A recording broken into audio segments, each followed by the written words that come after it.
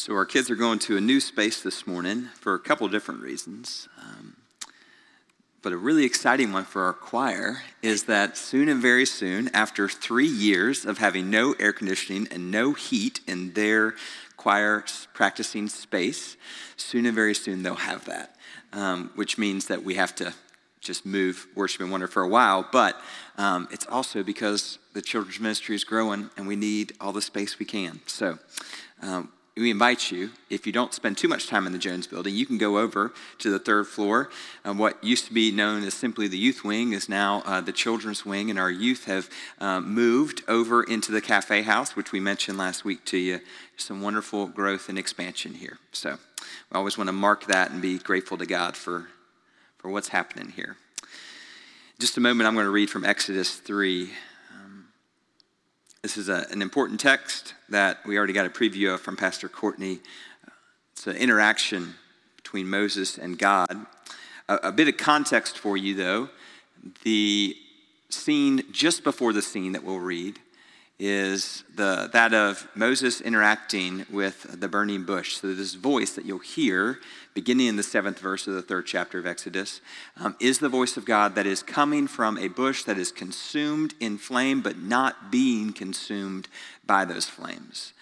This is a really mystical, mysterious interaction and with God and Moses. And it's also one that I hope we might be able to interact with as well. This is the calling of Moses. Before we read that text together, we will go to God in prayer. So let's pray. Good and gracious Spirit, fall fresh upon us. Meet us exactly where we are this morning, Lord. And quiet us that we might hear your voice for us. And as we hear your voice, as we hear your word, may it change us, and may it call us to live in a new way in your world. May the words of my mouth and the meditations of all of our hearts be acceptable to you, God, our rock and our Redeemer. Amen. Then the Lord said, I have observed the misery of my people who are in Egypt. I have heard their cry on account of their taskmasters. Indeed, I know their sufferings. Now I've come down to deliver them from the Egyptians and to bring them up out of that land to a good and spacious land, to a land flowing with milk and honey, to the country of the Canaanites and the Hittites, the Amorites and the Perizzites, the Hivites and the Jebusites. The cry of the Israelites has now come to me. I have also seen how the Egyptians oppress them. Now go, I am sending you to Pharaoh to bring my people, the Israelites, out of Egypt. But Moses said to God, who am I that I should go to Pharaoh and bring the Israelites out of Egypt? And God said, I will be with you, and this shall be the sign for you that it is I who sent you. When you have brought the people out of Egypt, you shall serve God on this mountain.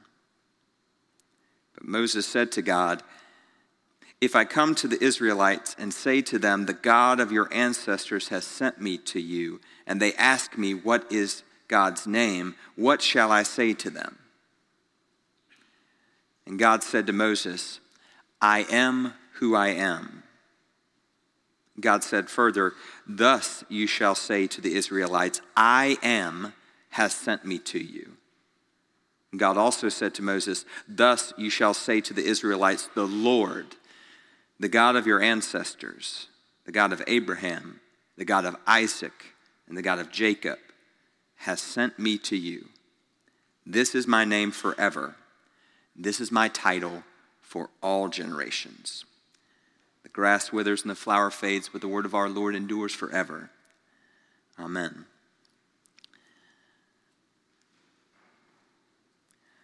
So the story of Moses happens in some really interesting chapters. We are here at a hinge point in Moses' life when he is called by God to be the liberator of the Israelites from Egypt. But much water has gone under the bridge in Moses' story before we get to this part of Exodus. Moses is born into a time of political transition, an inflection point, if you will, when things are in upheaval. There's a xenophobic decree put out by the Pharaoh that endangers and actually leads to the death of many, many, many children, endangers Moses' life as well. He is saved by brave women, some poor, some privileged.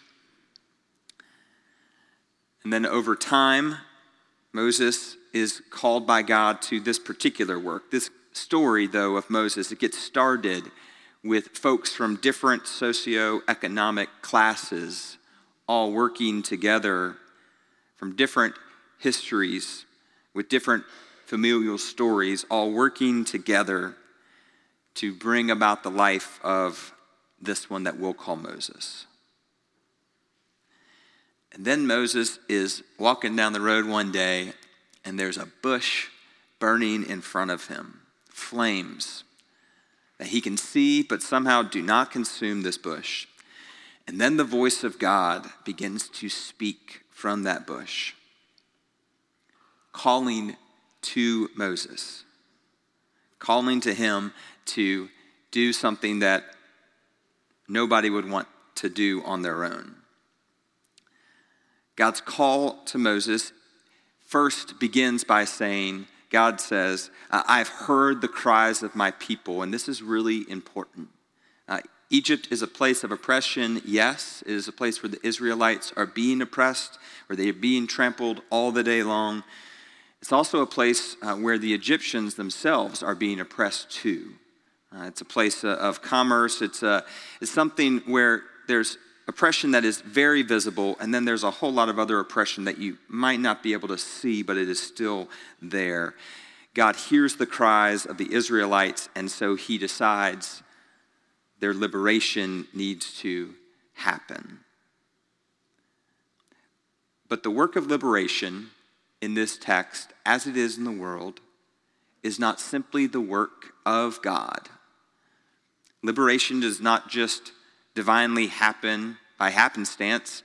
There are agents of God in the world that work this liberation, that claim it for God's people. And Moses is privileged to be one of those people, to liberate the Israelites. But Moses knows that if he goes and describes this scene that we have just read from Exodus, nobody is going to believe him. Y'all, here's the thing. I know you're not going to understand this, but I was walking down the road and there was this bush and it like lit on fire and then it began to speak to me.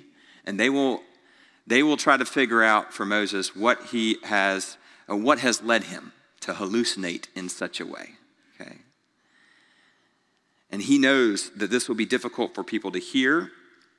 So Moses says, listen, when I go to them and I tell them that the God of all creation has said that I'm supposed to liberate them, they're going to ask me who it is that sent me. So tell me your name. If you were here last week, we had the same question asked by Jacob of the wrestler, the divine wrestler in the middle of the night. And when Jacob says, tell me your name, the divine wrestler says, why do you ask my name? And then skipping the question entirely, blesses Jacob and he goes on his way. As we mentioned last week, for the Israelites and ultimately for the Jewish people, to name something is to claim it. It is to understand it. It is to comprehend it. And so no one gets to speak the name of God. And then from the bush, the divine says, I am who I am. Or as Courtney rightly points out, I will be who I will be. Moses has everything he needs to liberate the people. It turns out he simply must know that God is present and God is in the future to which he will be leading the Israelites. It's that simple, actually. In order to be liberated, we must know that the God of all creation is present here in this particular moment and also will be in the place to which we are going. And this liberation will be divine, but it will also be human. It will be led by Moses and others who will ultimately speak liberation to the people. It might be hard for us to place ourselves in Egypt in this time, but I think it's incredibly important, especially in a moment of political transition that we are in, even here in Shelby County, to imagine together and to remember together that the message of the gospel, the message of the God of all creation, is one of liberation. It is one that frees the people, that unburdens them, that brings them into a bright, hopeful future that they can't even imagine. It's important for us to keep that in mind. Maybe you got done with early voting yesterday. Some of y'all sent me text messages of pictures of the long lines that you were in, or maybe you're going to get out there on October 5th. Either way, it's important for us to be participants because the work of liberation is not divine only. There's a responsibility of us humans to partake and lead in it. But when God reveals God's name, there's something for us to hold on to there. I am who I am, God says. Or translated differently, I will be who I will be. That caught my attention this week. If you can see from the sermon title, we have there a present and a future tense. That's interesting for people who are deeply, deeply related to their history. The Israelites have a long, significant narrative. Perhaps we do as well. But God doesn't say that God's name is I was who I was. Instead, God says, I am who I am and I will be who I will be. God says, I am here present right now in the midst of what you are dealing with, and I will be in that new place where you are going. And maybe that holds the key for us to put ourselves in the place of the Israelites there. Maybe you understand your need for liberation from a different perspective. Maybe yours is not a taskmaster that holds it over you, the bondage that has been inflicted upon you. Maybe your oppression is something different. Maybe your oppression or the thing that oppresses you might feel more like grief. Maybe the thing that consumes you or holds you within bondage might be anger. It might be unreconciled relationships. It might be your propensity to compare yourself with someone else.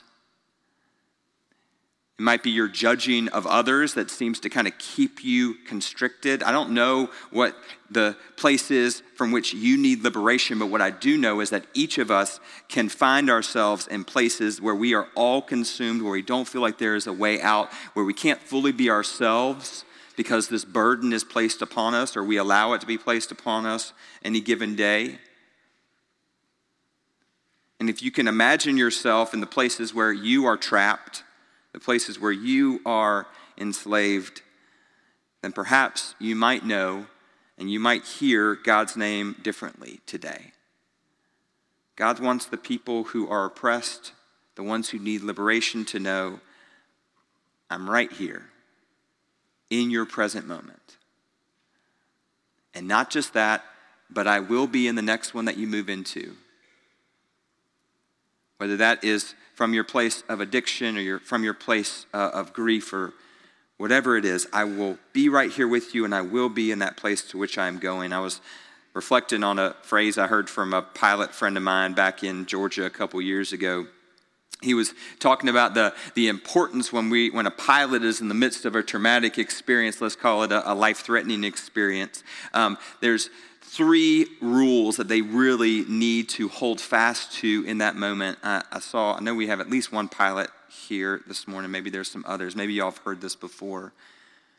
For someone who is in the midst of trauma, or a pilot who is in the midst of peril, let me say that, the pilot is to always remember 3 things.